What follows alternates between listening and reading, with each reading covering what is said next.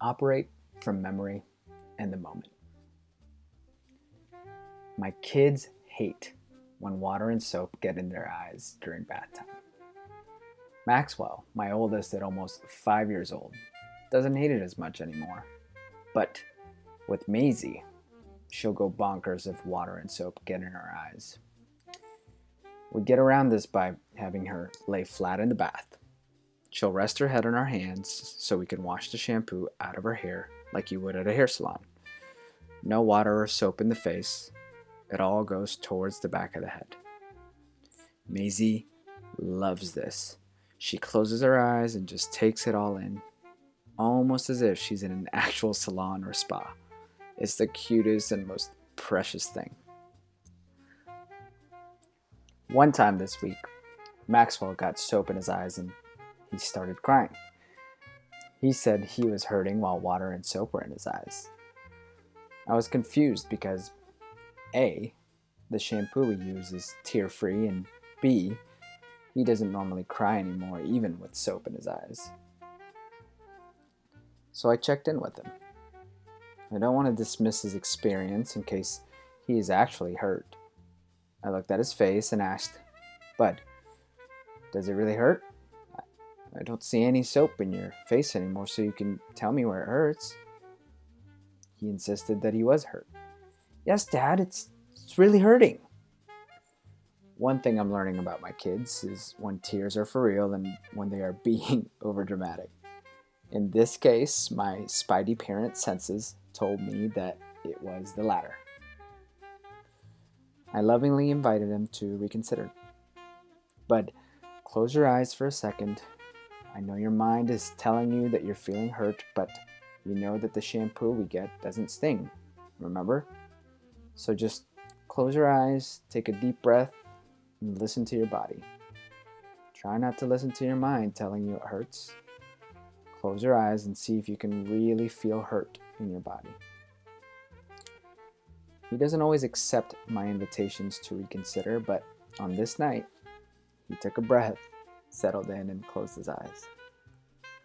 "So, is your body really telling you it hurts?" I asked him. "No, it doesn't," he quickly replied, and then it was over just like that. It was as if the whole episode didn't even happen. It occurred to me that this happens to all of us. We fall into traps of operating only from memory rather than the memory and the moment. My kid was making up that he was hurt because of the memory of a past hurt he'd felt when shampoo got in his eyes. But the reality of the moment was different. I had a client last week, an executive at this startup who was just brought on to lead the people operations of the org. We were coaching through a feeling she had during an executive meeting when she felt like it was her responsibility to bear the complaints of the group and fix it for all of them. I don't know why, but for some reason, I felt like these men were all looking at me like I was supposed to have all the answers and fix the mess they had made, she said. As we probed deeper, we realized that this was often her role in all sorts of groups during her life. She was always the one bearing the brunt of the complaints and fixing everything. She thought it was her job to take it all away. She thought it was her job to make sure others felt comfortable while she took on the discomfort and internalized it for everybody so they wouldn't have to feel that pain. In our session, she got clear that it's not how she wants to operate anymore. Moving forward, the challenge was to notice when she is operating from memory, which is to be the savior of a group in distress. Noticing was the first step.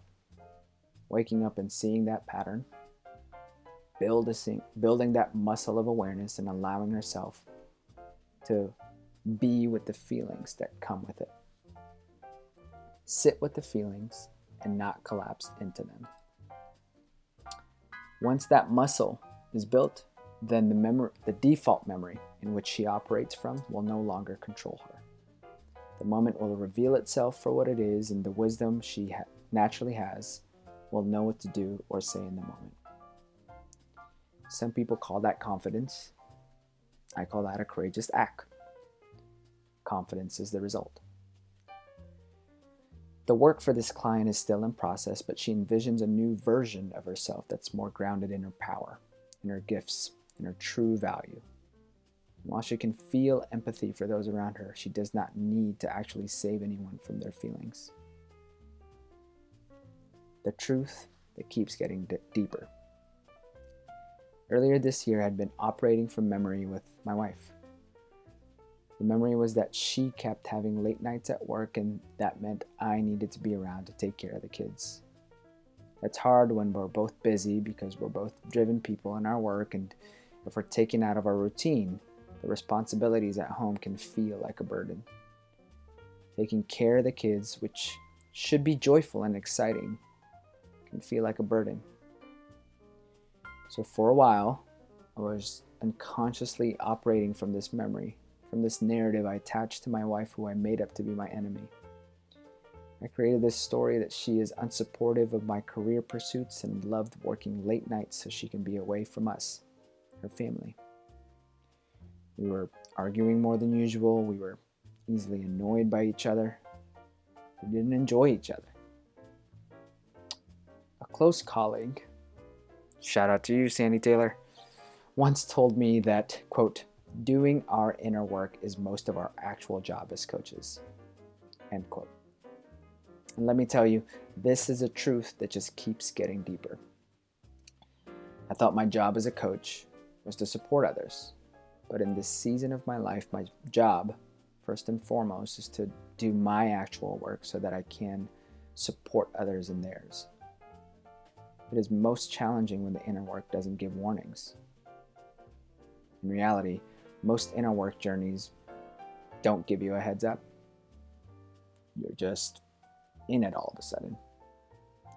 This can feel like a curse at first, but it is truly such a gift if you open yourself up to it and receive the message it wants to bring. As we always have, my wife and I worked it out. I had to wake up to this version of myself who was operating from this memory that I unfairly attached to her and remember who we truly are for each other. We had to remind each other of what we want to be for each other.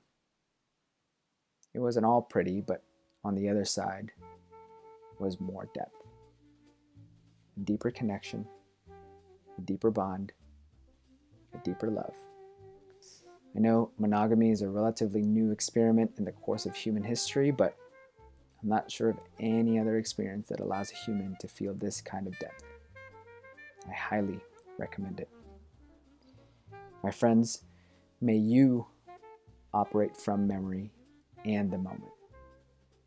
What do I mean by that? I mean, courageously wake up to how your past is still holding you back from experiencing the new thing that wants to be created in the now. Fiercely loving you, Jomar.